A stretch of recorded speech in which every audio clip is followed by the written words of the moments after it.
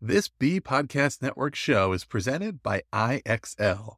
IXL's all-inclusive online teaching and learning platform simplifies edtech needs and accelerates achievement in 95 of the top 100 U.S. school districts. IXL delivers personalized learning across a comprehensive pre-K-12 curriculum, including math, language arts, science, and social studies, and it helps you assess student performance through actionable real-time insights at every level of your school or district. This one solution performs work that typically requires dozens of different tools. Want to find out why so many leading districts trust IXL? Visit IXL.com/BE. That's IXL.com/BE. TL Talk Radio, Season 4, Episode 24.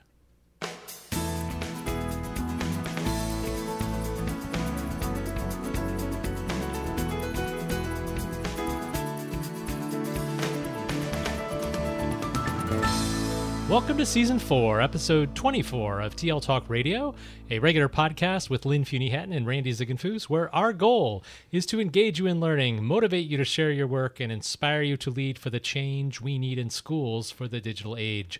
I'm Randy Ziegenfuss. And I'm Lynn Fuini-Hatton. Hello, Randy. Good afternoon, Lynn. So today we're speaking with Rose Colby, author of Competency-Based Education, A New Architecture for K-12 Schooling.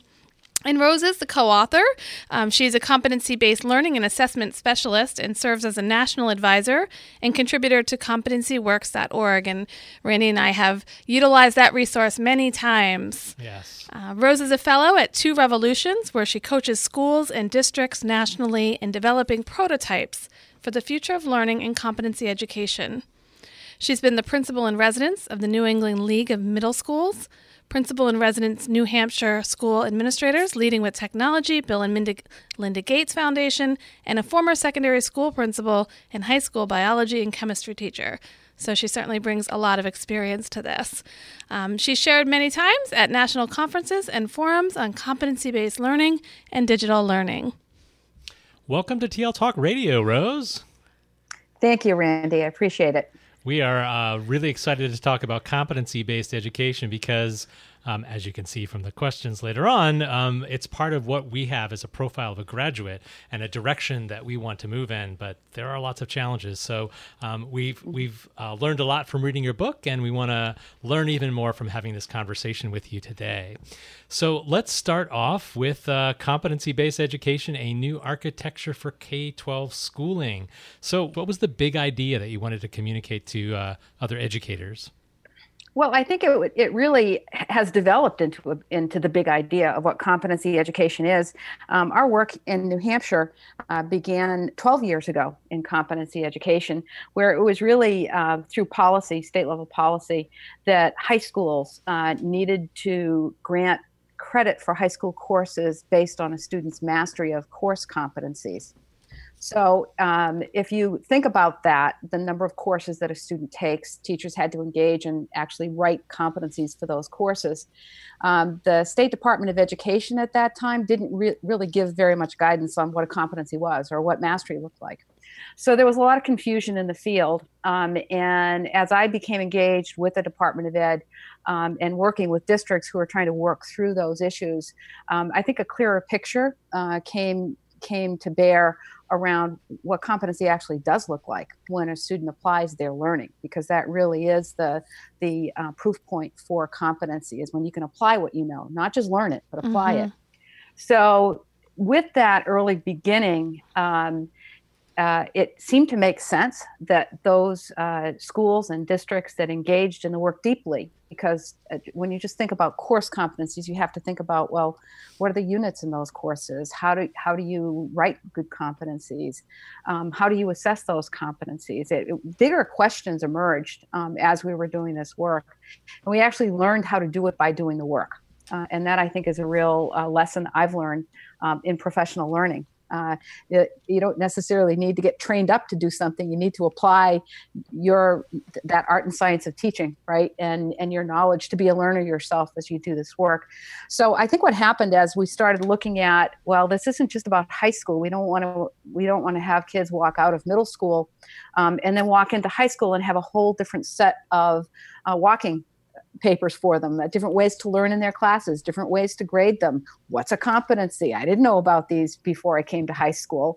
Does it make a difference in who I am as a learner or how I've been graded in the past? So as districts started to really problem solve some of those pieces, I grew into that bigger idea of this really is a systems change. It isn't just a change at high school level, but what is connected to this work?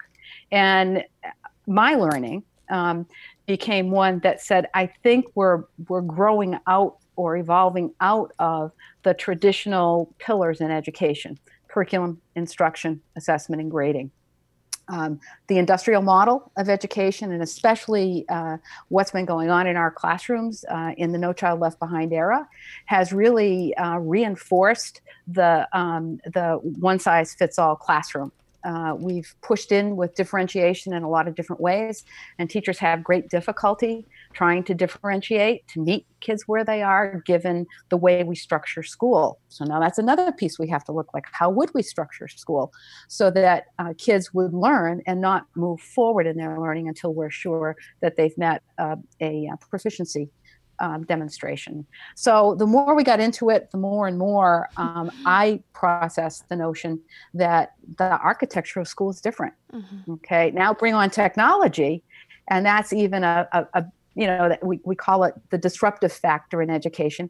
I think it has been, but I wish it might be more disruptive than it is, because we could use it. I think we could really look to technology and use it in far better ways in our classrooms to have kids move along their own learning pathways, which doesn't mean to say that all of their learning is online. I do believe in that hybrid model where kids are engaging with adults who know them well, and who guide them in a lot of different ways beyond the content delivery part. Mm-hmm. So that's really how my thinking started to emerge around helping teachers do this work, helping leaders lead this work.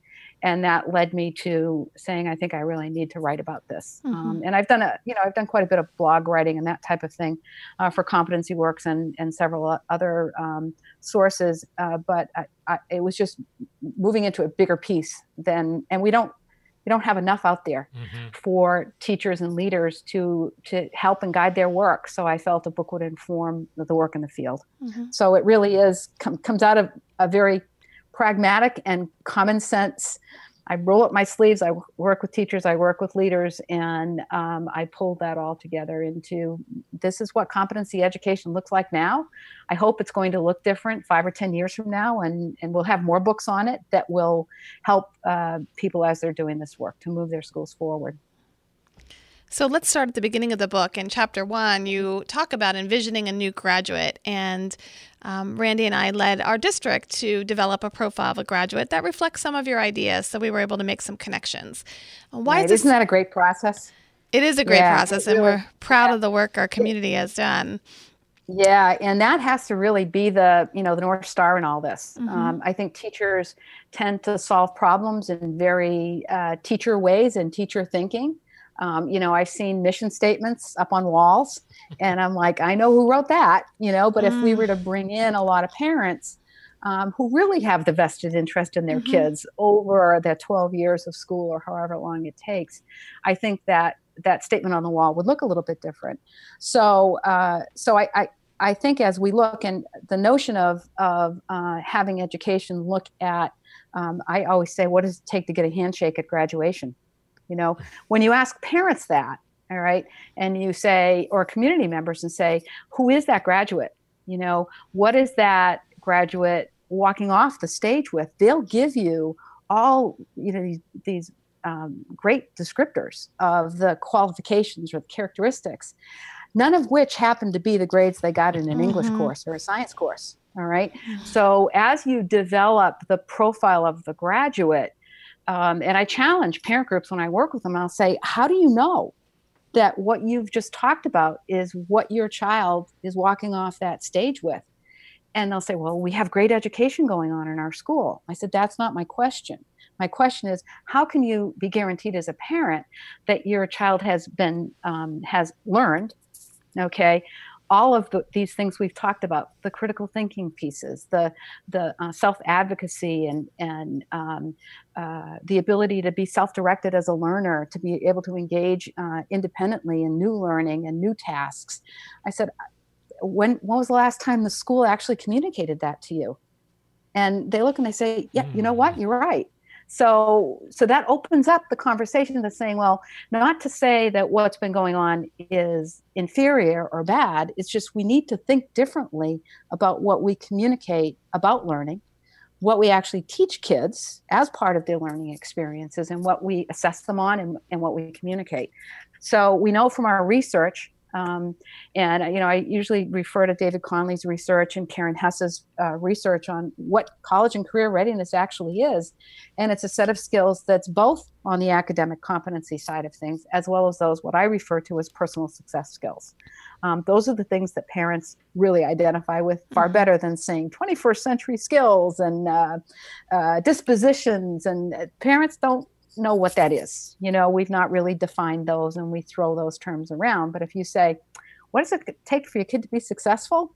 They can tell you what it is. All right. And so I've gone to that particular label around those pieces. But competency education really says, how do we teach it? How do we integrate that in to day-to-day teaching? How do we have the student engage with their own mindfulness about this, their metacognition? How do they understand who they are as learners and how they grow as learners?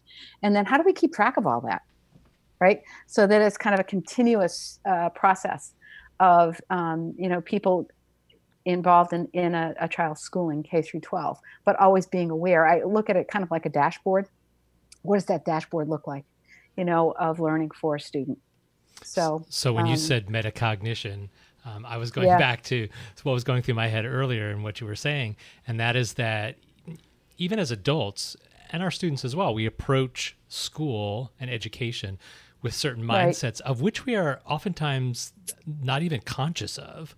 So when you mentioned about asking those parents about whether that graduate who's walking across the stage actually has those things that they value, they kind of go, oh, I'm not so sure of that, because I'm not so sure we've been given the evidence of that. Right. That's exactly it's this idea, and I think competency-based education is part of that shift. It's how do we get us as educators and parents and community to start to rethink our mindsets and really be metacognitive about what do we believe about our education system, about schooling, about learning. And I think when we do that, we'll uncover a lot of new learning and a lot of bad assumptions, I guess you could say, or things that we've assumed that aren't necessarily real. Right. And I think as parents understand it on different levels, right? They understand what you just explained. They would understand that. Okay.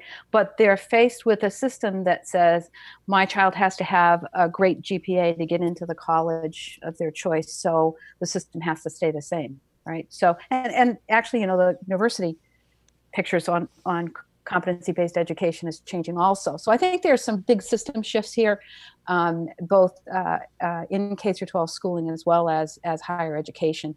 And we, I think, as leaders in our schools and in our districts, need to be talking to parents about this. You just because you're pushing your child to get good grades, but is it okay? But if they graduate, the top of their class, it doesn't mean they're going to be more successful in life. Those aren't the characteristics that make them successful. But let's talk about what will make them successful, regardless of a GPA. And hard conversations to entertain, but I think we've reached a point in time where we need to talk to parents that way, and to talk to teachers also. Because although a lot of teachers know this, and especially if they have their own children or family members, they still have to enter grades in a traditional manner in a grade book, so there's some real deep upheavals, I think, in professional thinking around a lot of this. So let's talk a little bit more about that. In your book, you mention many of our traditional structures look different in competency-based education, and you talk about learning pathways and grading. You shared a couple of other ideas with us. Why is it so important for us to shift these practices? And maybe what are some of the challenges associated with that? Having Right. those tough I conversations. guess I'd answer that with the question and say, why shouldn't we shift them? Why do we have to hold on to the old if the old no longer fits what we're trying to do in our schools? And I think that was the lesson of differentiation to me was, if a teacher is challenged with 20 students in their class that they know they can't meet their individual needs, then why are they in the same class together learning? Okay. Whereas the professional response is, well, I can't do it because I don't have enough resources. And I look at it, it's like you need a little bit of an out of the box thinking on that to say, well, who are the kids you need to have in front of you? And how long do you need to have them in front of you for them to learn something? But we have to hold them accountable as we hold ourselves accountable as teachers, that what we teach is so valuable that they need to learn it. We just can't let them go through it without learning it and move them on to the next piece. Because if they haven't learned it to proficiency, they're not going to remember to or even be able to use it later on. So it's kind of like a house of cards. Why do we keep doing this when we know, in fact, that if there's gaps in their learning or they haven't learned it, that they're going to engage with it and be successful, down the line when the learning is more complex. So we have to stop and really wonder kind of the foolishness of some of the assumptions that we have about our current curriculum, because it's not working for kids. And I'm not saying it's not working for all of the kids all the time. It's working for some of the kids all of the time, some of the kids some of the time, and some of the kids none of the time. And we have to do better. So let's pivot this conversation towards leadership. Lynn Right. and I have another podcast, which we call Shift Your Paradigm, and we're focusing on leadership in a learner-centered environment. So in a competency-based, which is, very learner-centered, what would you say leadership should look like? What distinguishes it from traditional school leadership and what many educators have gone to college to learn? Yeah, that's a great question. I can only speak from my experience with many fine school leaders who've really been successful in doing this work of systemic change. Okay, and I think again we have to draw from the expertise in our field. I want to be able to say our school leaders are really familiar with mindset work by Carol Dweck and Michael Fullen's work on leadership and Tony Wagner's work, and so they have to first off be informed, right? They have to know the best minds in our field. We have to know what our current education science is on this. And then I think they really need to see this as an imperative for them to do the work that teachers can't do, to enable the work that teachers can do. So one issue is time. Okay, time is both a resource and it's also probably one of the pieces that we have the least control over. You have only a certain number of days that teachers work, a certain number of days that kids go to school, and that's the limiting factor. So I think, to me, the most successful change I've seen in moving toward competency education forward, and I'd say in a 5 to 8 year span of time, have been those principals who put their trust in their teachers, who give them time to work, give them not a top-down, this is how you're going to do what you're going to do in the time that we're going to do it, but engage the teachers in saying, this is the direction we're going. What do we need to do this work? How can we make best use of our professional learning time to engage ourselves around our student work to help inform our practices? And how can you best prototype new strategies in your classroom on a day-to-day basis? So I think that's one huge piece to this. The other piece to the leadership question, I think, is really moving teachers to an understanding that competency education is about performance.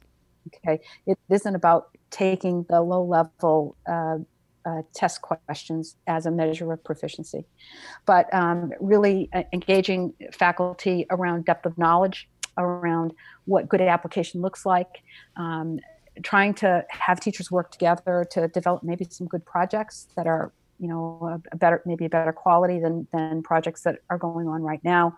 I think really engaging and moving toward that personalization piece where there is that move from the teacher directed into the student-centered to eventually the student-driven learning that really epitomizes personalized learning. So, and with that, that's where you start getting the blending of technology into that, because teachers realize, oh, this could really help me do this, help me do that. And now they know how to use the technology, not just what application to use, for a content area. So one of the connections I made when you said leaders need to be informed is a connection to this idea of curiosity.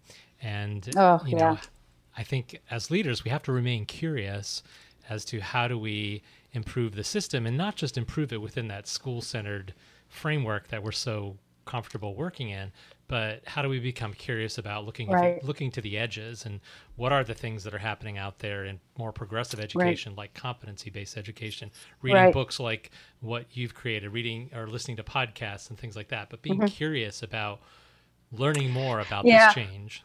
Yeah, but there's a bit of a difference here that's happening, though. I want you to think about the professional culture, right? Professional culture in traditional schooling is all about a top-down hierarchical model where a principal dictates to teachers how they're going to do things, what they expect them to do, when they're going to do it, right? And we have, teachers who sit back and wait for their principals to tell them. They're not ready to take a risk to do something that might, not be what the principal wants them to do. Whereas this, we're moving to embracing the teacher's professional learning themselves, what they know as professionals, what they know about teaching in that classroom every day, and then engaging them around their own professional learning to move that forward. So they can't look to the principal and say, how do I do this? The best leaders that I've worked with, we get together and we talk and they'd say, I don't know how to do this. How can I ever be in a position to tell teachers this is the way you have to do it, right? In the Sanborn School District, we actually, in working with them, and I've been working with them for over 10 years now, it's been, they suspended their evaluation model because they felt teachers weren't ready and willing enough to take the risks because they thought they get dinged on their evaluations, right? The teacher said, no, you're doing good work. Why would we do that? We're not going to do that this year. We want you to use this year to learn and explore things. And you tell us what would make a better evaluation system for that. But that's courage to lead, right? And that's the courage that a superintendent says, listen, we don't need an evaluation system to tell us if a teacher should be non-renewed. We'll deal with that with the teacher. We want you to grow. So it's really an asset-based, building assets around all of these different pieces of professional culture that really moves the work forward, and it sustains the work beyond the time that any person in the district who started it and pushed it, because that's what happens. That's real life. Well, thank you so much for sharing your book and your ideas related to competency education. Lots for us to think about and apply in our own district. We appreciate that. You're welcome. So what's next for you, Rose? What are you working on that you'd like to share? Oh, I'm just really trying to help people do this work, to continue this work. And I do work in several different states with lots of different teachers and leadership groups, and especially working on the design end of things with Two Revolutions, actually sitting down, creating the portrait of the graduate, for example, and trying to look at the barriers to the work and what prototyping looks like. So there's a lot of design parts to this. I have a curiosity, though. I have a curiosity around, have done quite a lot of work around millennial learning. And I've also looked at, the millennial workplace, which is very much at play right now. But if you think about it, right now, our millennials are actually at the end of high school and in college. We have a new generation sitting in front of us. And the Pew Research Group does quite a lot in millennial research. And something really fascinated me. What fascinated me is today in our schools, over 51% of our parents are millennials. That staggered me because I think millennials do want something different for the education of these kids. These are the kids that grew up in the No Child Left Behind era that were bored with school. Okay. And we see that in the data sifts through. You know, we don't have as many boys that apply and attend college. We have more girls that finish college than boys. We have a whole issue of engagement of boys around traditional schooling, a higher dropout rate. So I'm starting to put things together saying, oh, I wonder if we tapped into what millennial parents want for the portrait of their graduate, and not ask high school parents, okay, how they want their school system changed, but ask those early elementary parents to say, let's build this system together. I think it would add a great deal of momentum to the work. And then I want to start, again, a little bit more research and putting things together to find out if we can piece together some of the things that have fallen out as areas of concern around school today. Well, thank you so much for joining us, Rose. And for our listeners, to learn more about Rose's work, visit some resources in the show notes, competencyed.com. Also, you can check out Off the Clock, Moving Education from Time to Competency, and Competency-Based Education, a New Architecture for K-12 Schooling. Each episode, we leave you with a question to think about, and this one focuses on mindsets. How has today's conversation shifted your thinking about competency-based education? If you've enjoyed this episode, would like to comment or check out the resources that Rose has shared, visit tltalkradio.org and look at Season 4, Episode 24. That's all for this episode. We'll be back soon with more conversations featuring other innovative thought leaders. Thanks again, Rose. Thanks, Rose. Bye-bye. Thank you.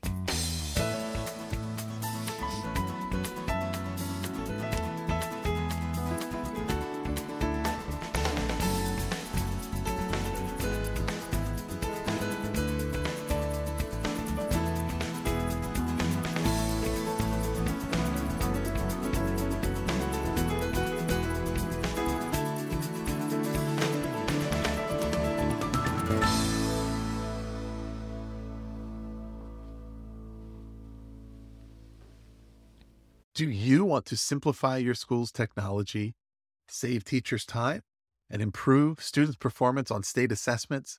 You can do it all, but don't waste another minute. Head straight to ixl.com/BE to learn how IXL's research-proven teaching and learning platform can help you achieve all of these goals. That's ixl.com/BE.